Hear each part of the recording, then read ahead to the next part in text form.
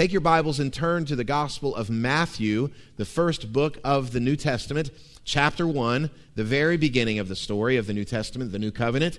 If you don't have a Bible, you may want to grab a pew Bible right in front of you. You can turn over to page 807 in that Bible, and you can find the text where we're going to be this morning. Now, before we open up the text and look at it, I do want to make one announcement to you. That is, this Thursday is our Candlelight Christmas Eve service, and we encourage you to come.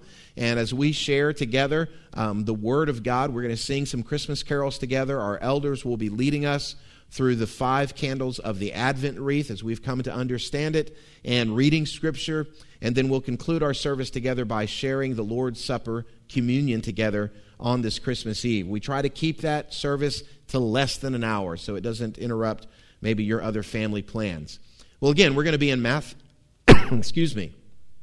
chapter 1 this morning in a message I've entitled, An Unexpected Christmas.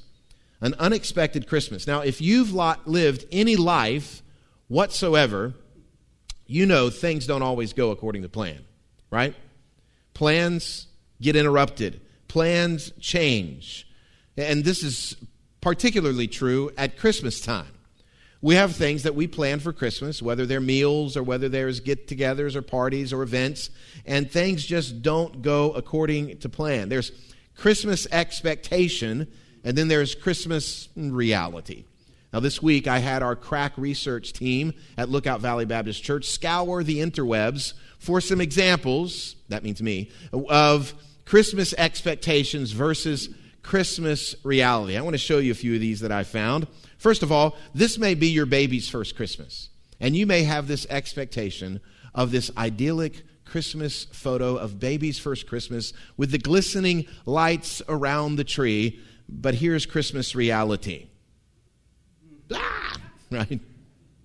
Or maybe you don't have kids, and maybe you're trying to get that idyllic, adorable photo with your pet, with your dog.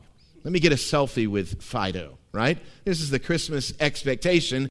Here's the Christmas reality, a hind leg to the face. Or maybe this Christmas, like most people, you're going to try your hand at baking. Baking may not be your thing, but you've decided, you know what, I'm going to Pinterest some cakes. I'm going to look for some beautiful Christmas decorated cakes that I can make. Maybe you're going to make a Christmas tree like this. This is Christmas expectation. Here's Christmas reality. Not quite the way you planned. And then finally, as we approach Christmas, especially when we have younger children, we try to find the perfect gifts, and we go through the research and we make the orders, and we hope that they're just going to be filled with joy and excitement as they open their presents on Christmas. Here's Christmas reality. Kids are not always cooperative, are they? I love the fact that those 3 kids are literally spelling out the word joy as they scream bloody murder. Now, if we were to go back a year ago, 12 months from this Sunday before Christmas, and you were to get some type of an insight into what 2020 was going to be like, if you were to get some indication of what was just around the corner in March of 2020, you probably wouldn't believe it. No way what we've endured as a country, as the world, will happen. But it happened. This is certainly a Christmas we didn't expect. I just spoke with a senior adult member of our church yesterday, and he told me through tears, this will be the first Christmas I won't be spending with my daughter because of the pandemic. Christmas expectations. This is certainly an unexpected Christmas. Well, that very first Christmas of all Christmases was the most unexpected Christmas as it came to that very first Christmas couple. And here's the thing. Sometimes the biggest unexpected events actually bring the biggest blessings. Have you found that to be true? I know it's true in my own life. This week as I was thinking about it and kind of meditating on it, I thought about one particular unexpected surprise in our family, and that is my daughter, Amber. We've got 5 children. All 5 of my children are glorious gifts and blessings from the Lord. But Amber in particular, she's a smart, intelligent, hardworking young lady, 19 years old. She was a complete and total surprise. She's the 1% effectiveness or ineffectiveness of birth control they tell you about.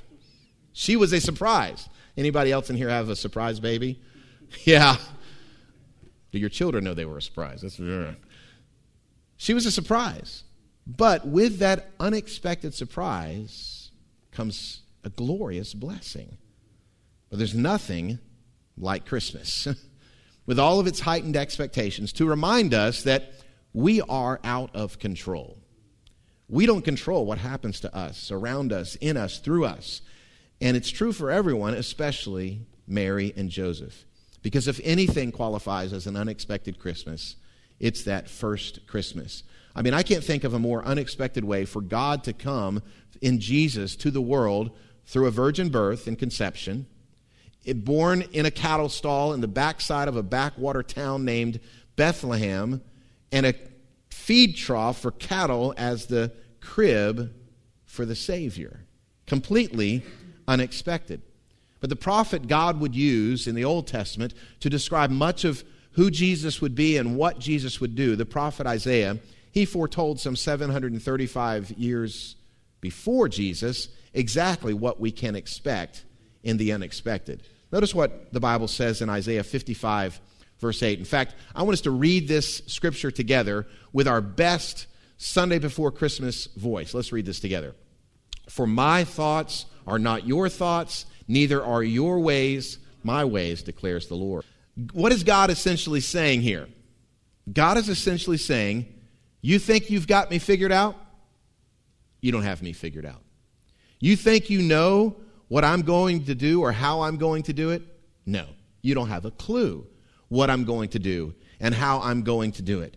But the problem for us really, I think, is because we are so familiar with the Christmas story, because we're so familiar with all the trappings of Christmas and all the events surrounding Christmas, we have somewhat lost the shock value of Advent. We've lost the shock value. This is a tense drama happening here between real people that's going on. In fact, a lot of times we just look at Christmas kind of like a precious moment. Look at those two individuals there. Do they look stressed at all? Do they look like they're enduring any kind of hardship? But here's the deal. I want you to imagine Joseph, engaged, betrothed to Mary. His fiancée comes to him one day and says, Joseph, I need to tell you something. I'm pregnant. And Joseph knows, there's no way I'm the dad. Can you imagine the flood of emotion that would come over Joseph in that instant? In that instant, he would feel feelings of betrayal, rejection, sadness, regret, which would probably transition to anger. What?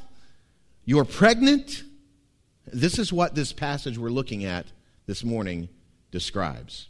Joseph is blindsided by this news, but this unexpected surprise to Joseph would actually bring unexpected blessing. So as we look at the Christmas story this morning, hopefully with some fresh eyes, I want to see how God brought about the greatest unexpected blessing through this unexpected Christmas with Mary and Joseph. And I mentioned earlier, the overarching verse today is this: your ways are not my ways, my thoughts are not your thoughts.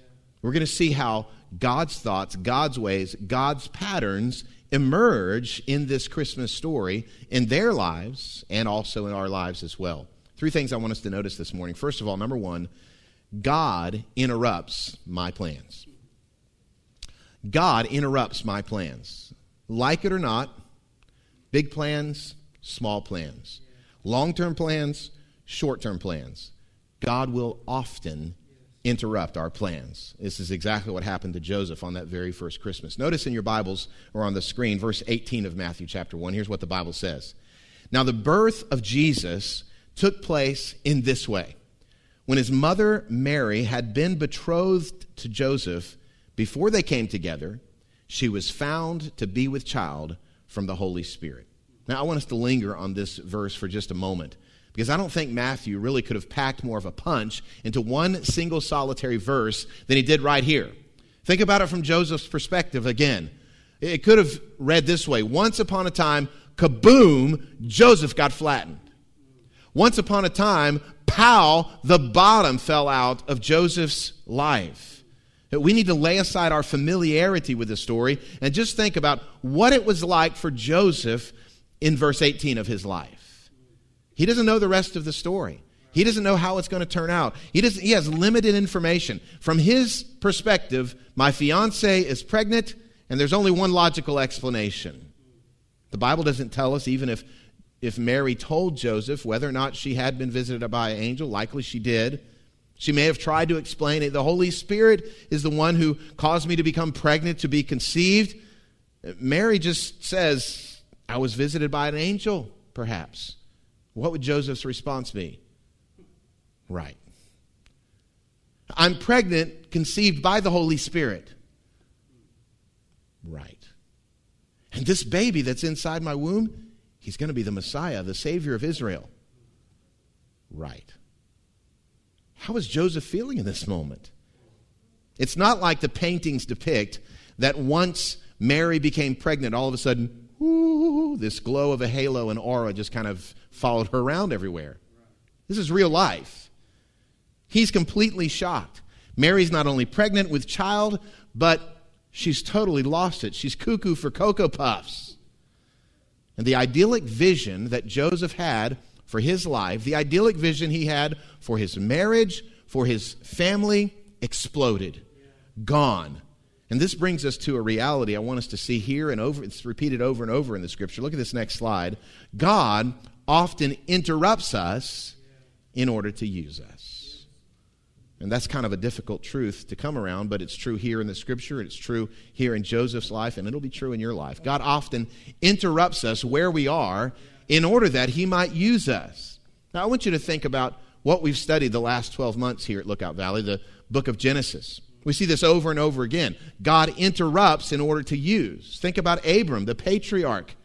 As God interrupts his life, here he is, living high in Ur of the Chaldees. It's probably the most cosmopolitan city of the ancient Near East at the time. And God interrupts his life and says, hey, Abram, I want you and your wife, Sarai, to move away from here, to go to a land. I'll show you eventually where you're going. Only thing I can tell you about is there's some not so nice people there. Other than that, they're going to think your wife is, well, she's pretty cute. You're going to have some problems there. When you get there, you're going to have several decades of barrenness, no child. And then when you finally do have a child, there are going to be difficulties and complications there. Eventually, though, Abraham, trust me, you're going to be the father of a great nation. You're going to bless all the peoples of the world. Of course, you'll never see that come to fruition. What does Abraham say? Sure, let's go. God often interrupts us in order to use us. Think of Abram's great-grandson, Joseph, who we just finished studying about for 13 weeks. Joseph eventually becomes the prime minister of the nation of Egypt. He eventually becomes the right-hand man of Pharaoh, and God uses him to not only save his family through 7 years of deep famine, but save the nation of Egypt and all the known world. But that didn't happen by accident. How did he get there? Well, he was betrayed by his jealous brothers, thrown into a pit, sold into slavery. Then eventually he wound up in prison. All of this winding process, God interrupted Joseph's plans so that he might put him in a position to use him. This is the same thing happening here with the Joseph of the New Testament, centuries later. And think about it. If God interrupts Abram's life, Joseph in Genesis' life, the Joseph of the New Testament, will he not interrupt our lives as well? Yeah. Interrupt our plans and what we want? Why? Why does he do that? Because here's the thing.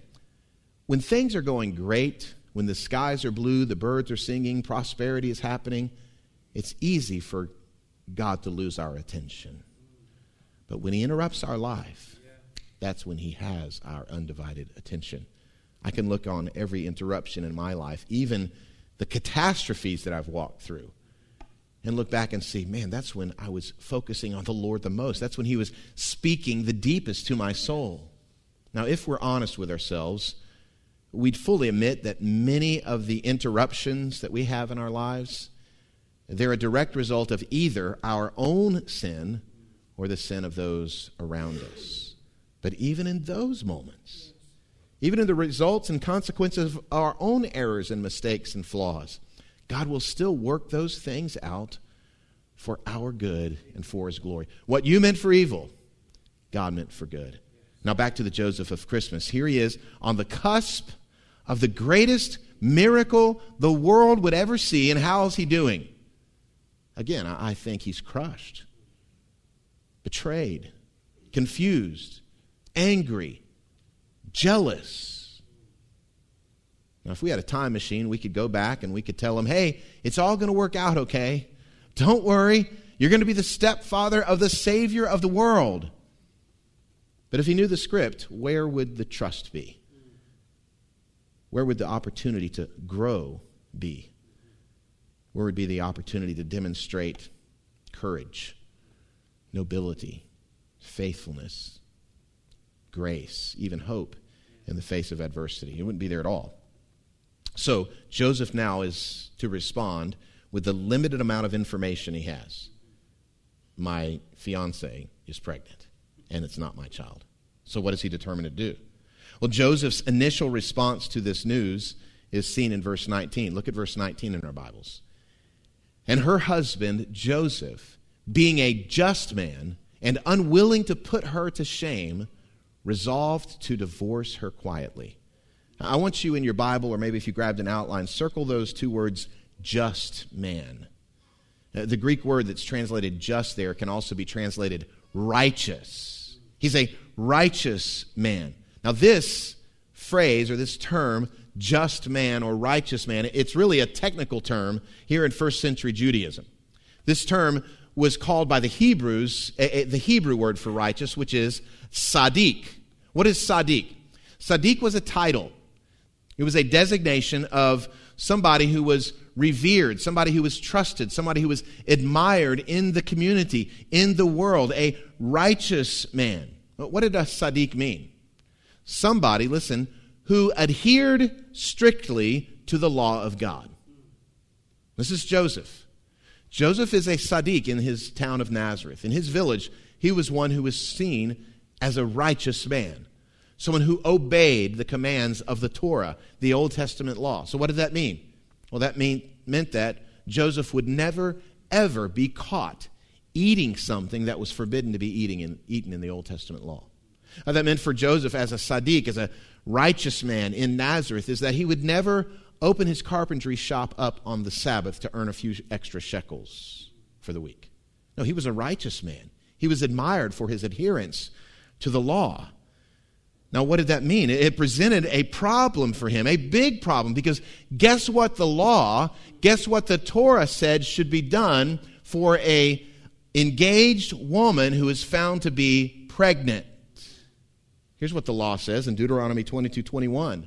It says this, "Then they shall bring out the young woman to the door of her father's house, and the men of her city shall stone her to death." What was the result of an out-of-wedlock pregnancy in the Torah? Execution by stoning. Death. And so Joseph is in absolute agony here. When Matthew says in Matthew chapter 1 that he didn't want to put her to shame, that's a polite way of saying he didn't want to see her executed. He's not planning on leading the parade of men in the village to her father's doorstep that they might stone her to death. That's option A. So reluctantly, he decides on option B. And in the first century Judaism, this was a legal option, and that was divorce. And think about it. If you're betrothed in their legal system, it's much different than our engagement. He couldn't just go to Mary and say, "Hey, I want the ring back. You're pregnant." It didn't work that way. They were in a legally binding agreement, so they had to go through the process of divorce in the courts. And I want you to think about this. In the very middle of this Christmas story, we see a very modern word, divorce. Next time you look at a nativity, a picture or figurines, I want you to think about this. There was a time when that Joseph said to that Mary, "I want a divorce." How applicable is that to the situations we have here in 2020? And it's at this very point of conflict, at this point of uncertainty, that we see this unexpectedness happen. Friends, these are not fairy tale people. This is real life with real problems. That leads us to the second principle. Not only does God interrupt my plans, but I can look for God's transformative work when God invades my problems. The tough thing about life's interruptions, difficulties, catastrophes, they don't come with an instruction manual that's specific to the issue. I don't know how long it took Joseph to get clarity on what was going on here. It could have been hours, days, maybe even weeks. He's trying to stew and think through this. But then God invades his problem. Look at as we pick up the reading in verse 20. The Bible says this, but as he considered these things. I want us to stop right there and maybe circle that word considered. The Greek word there means literally to circle in the mind, to revolve in your head. He's chewing on this. He's thinking through this. He's considering. He's pondering. Can you relate to that? Maybe there's been a problem, a situation, a conflict, and you're just stewing on it. You're just considering it, pondering, letting it circle in your mind to try to figure out what am I going to do? How am I going to respond? Just waiting on the Lord's answer. Well, after Joseph considers these things for some time, the answer does come. Look as verse 20 continues. But as he considered these things, behold, an angel of the Lord appeared to him in a dream, saying, Joseph, son of David, do not fear to take Mary as your wife, for that which is conceived in her is from the Holy Spirit. Now, I think on one hand, Joseph was probably marvelously relieved. Oh my goodness, Mary isn't crazy. She's not off her rocker. She did get visited by an angel. On the other hand, I think humanly he's got to be thinking, did that just really happen? Did I really just get visited by it? I mean, it was a dream, and the dreams are often weird. Did this really just happen to me? But what was the first thing that the angel said to him? He said, do not fear. Fear not to take Mary to be your wife. Why would the angel tell Joseph to not be afraid? What would he have been afraid of? The Greek word there is phobia. What would his phobia be? What would he be fearful of?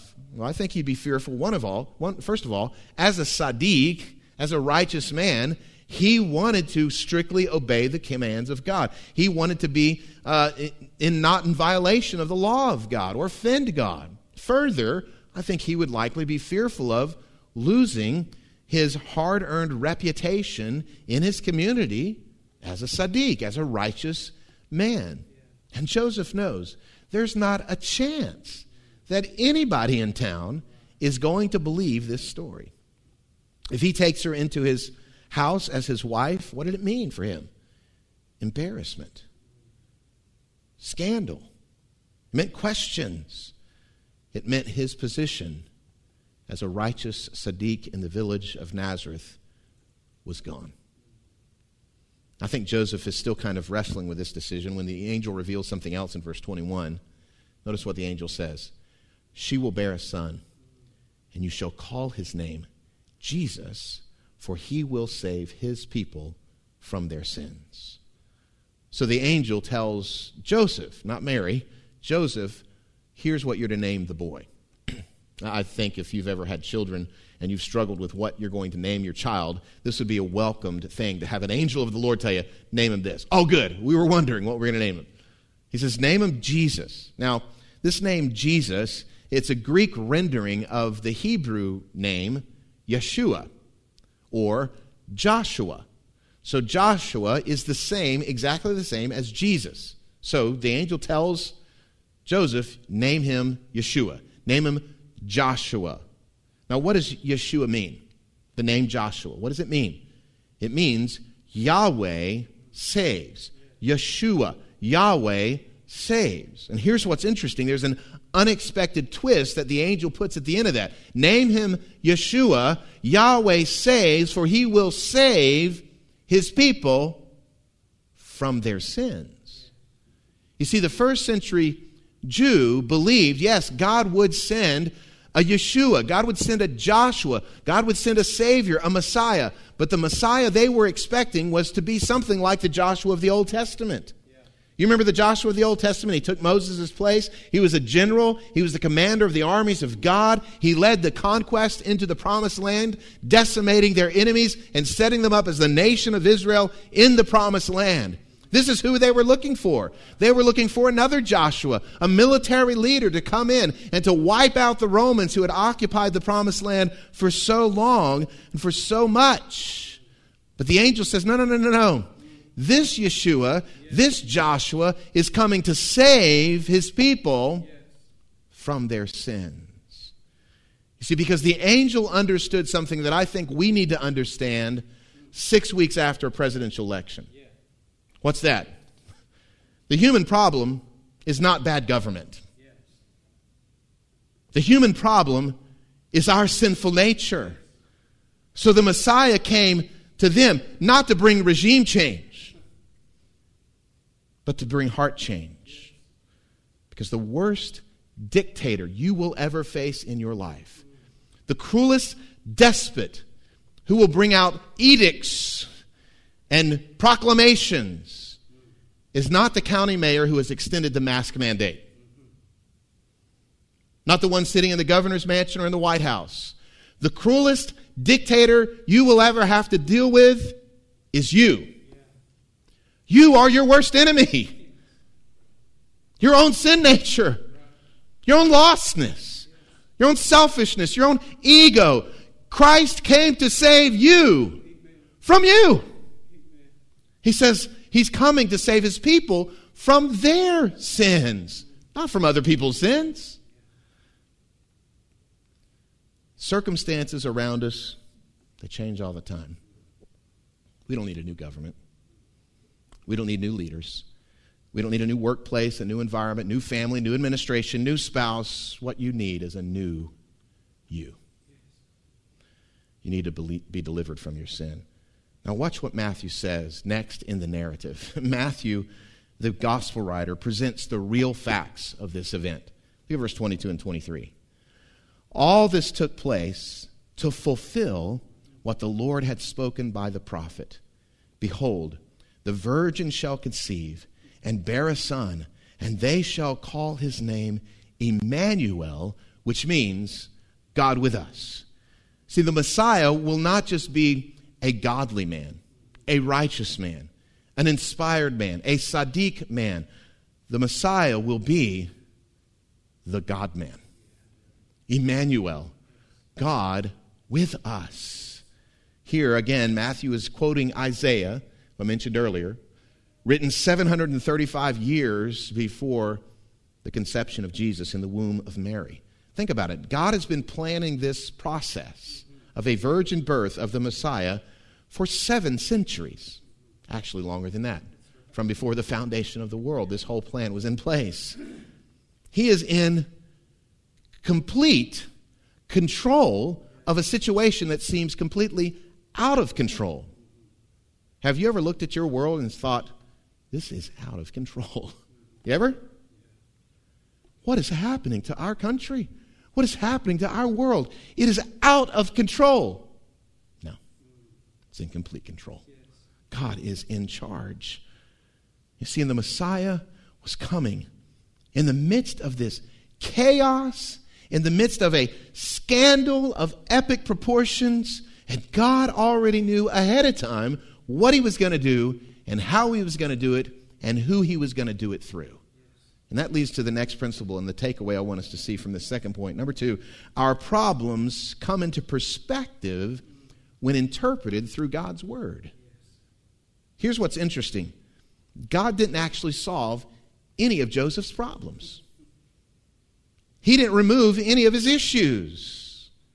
Just the opposite. He just gave him the word through which he was to interpret his problems and his situation. Isaiah pens this prophecy in which Israel was to hope. 735 years go by. This whole big plan, God's been planning, not just 7 centuries, but since before the foundation of the world. And as he executes his plan of salvation, he lets all of 2 people know about it.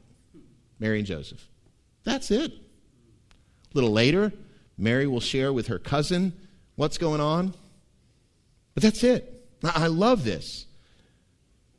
If it were us, let's be honest, we'd have a rollout plan that's a little more detailed and extravagant than what's happening here. Something of this magnitude We got to think up a marketing strategy. What can we do to get the word out? What can we do to plaster it on the walls and on the ceilings and so everybody knows?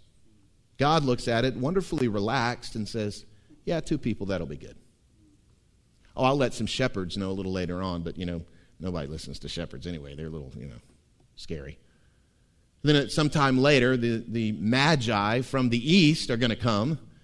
Well, practicing magic, that was an abomination in Israel. Nobody's going to listen to magicians, much less foreigners. We don't listen to foreigners. So God just lets the ripple effects of his son's birth grow and spread until finally the promise will be it will reach the remotest corners of this planet. It will come to a point when every tribe, every tongue, every people group will name and know Jesus and will be around that throne. The truth about Jesus spreads through God's word and through the presence of his Spirit as he penetrates one heart at a time. So question is, why would God send his son in this way? Without the fanfare, in the midst of confusion and uncertainty. What's our overarching concept and theme? His ways are not our ways. His thoughts are not our thoughts. So here's the thing. If you can't seem to make heads or tails of what God's doing right now in your life, in your relationships, in your world, in your occupation, take heart. He's in control. He's up to something. Maybe not something you'd expect or not even something you would welcome, but something that ultimately is going to be for his glory and for your good. So let's recap. God will interrupt my plans. God will invade my problems. But here's the third thing as we move towards the conclusion. God illuminates my path.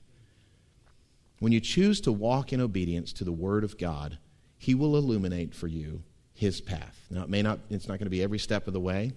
You're not going to know the beginning to the end, but he will illuminate the path for which he has for you to walk. And in that, friends, listen, it's a demonstration of his grace. God's grace working in us and God's grace working through us to impact others around us. And the proof of this is really how we eventually respond to God's work. Is his grace really taking hold? Now remember, Joseph is seeking some answers. He wants to try to understand some things. The angel actually brought him some answers. Now he has to make some choices, some hard choices. What's he going to do with the information he's been given? Is he going to walk the path that's just been illuminated to him? Well, look at verse 24. When Joseph woke from his sleep, he did. Those are 2 small words, but are huge words. He did it. He obeyed. He did as the angel of the Lord commanded him. He took his wife, but knew her not until she had given birth to a son, and he called his name Jesus. So how does the path of obedience to God that Joseph determines to walk, how does that demonstrate grace? Well, think about it.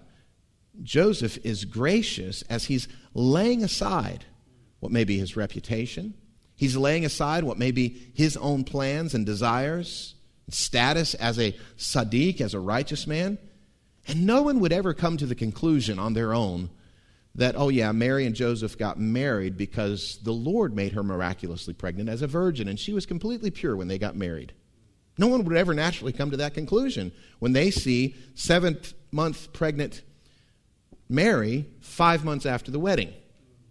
What would they conclude? One of 2 things. Mary and Joseph were intimate before they were married. Or 2, Mary's not a good little girl. This was what they would accuse them of. And it's amazing that this accusation actually followed Jesus around his whole ministry.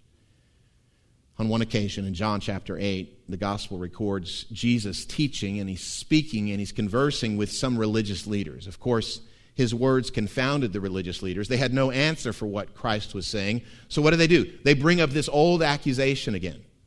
Look at what John 8:41 says. They said to Jesus, "We were not born of sexual immorality."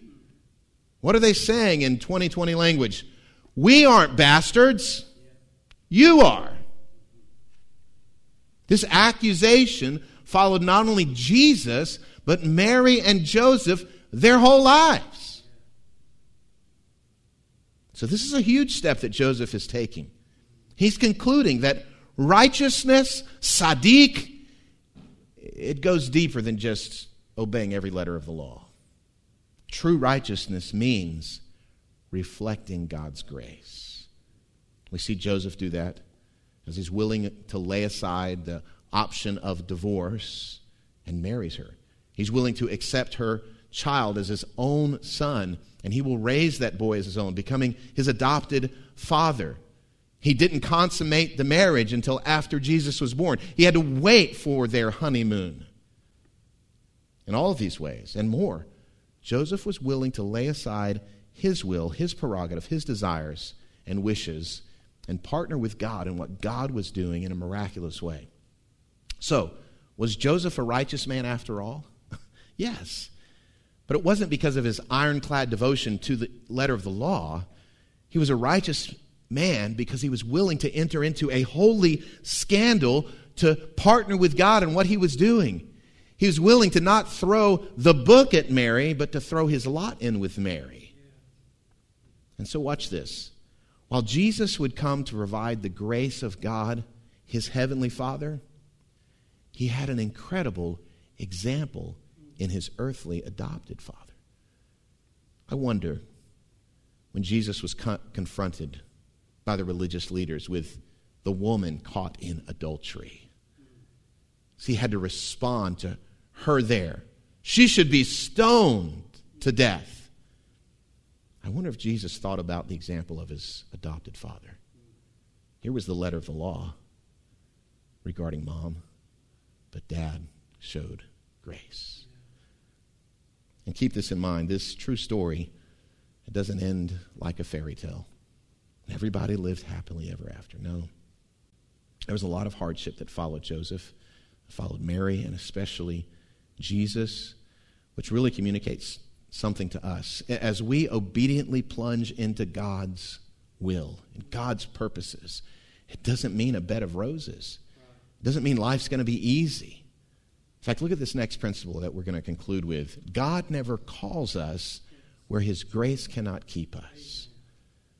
God will call us down some very unexpected paths, through some hard, difficult situations. But he will never call us to where his grace cannot keep us. And I don't say this glibly. I say this knowing many difficult circumstances that some of you are walking through, that people in our congregation are walking through. I know stories of pain and hardship. I know stories of illness and disease. Just yesterday, I talked with a man in our church who just got a cancer diagnosis. Stories of loss, defeat, stories of betrayal, rejection, even abuse, which I am, by the way, helpless to solve. I'm helpless as your pastor. But it's in those moments we see the power of God's grace revealed. It's in those moments we know his grace is sufficient. He never calls us where his grace will not keep us. Well, before we close, I want us to go back to the story. This unexpected Christmas. God sent the answer to everything that's broken in the world. God sent the answer, the greatest and most unexpected blessing of all, through Jesus. You see, when the angel came to Joseph, not only did he give Joseph answers to the situation he found himself in, he gave Joseph the gospel. He said, here's the good news, Joseph. This child will save his people from their sins. Let me ask you, is there anyone here besides me who needs to be saved from his sins? I do. I need a Savior from my sins. I need a Savior from myself, from my ego, from my dictator that resides within my heart. He came to save us from our sins. And this very same Holy Spirit, the third person of the Trinity, who came and caused the physical person of Jesus to be conceived within Mary. This same Holy Spirit, through the miraculous work of what's called regeneration, causes the Holy Spirit to bring a new birth in us, whereby we can respond with faith and obedience. We can respond in repentance of our sins. This is the good news of the gospel. That though we are separated from God because of our sinfulness, a holy God who is a righteous judge who should judge us for our sinfulness, He's remedied the situation by sending His own Son, perfect and holy, spotless. He died on that cross in our place and was resurrected from the dead to give us new life. I don't know what you're looking forward to for this Christmas, but there's not a greater gift you can receive than the gift of salvation through Jesus Christ. There's no better time to respond to God's gift than Christmas, than today. A relationship with the Creator because of all that Christ has done. That leads to my last thought. The greatest Christmas gift you can experience is the one only Jesus can give. Namely, forgiveness from your sins.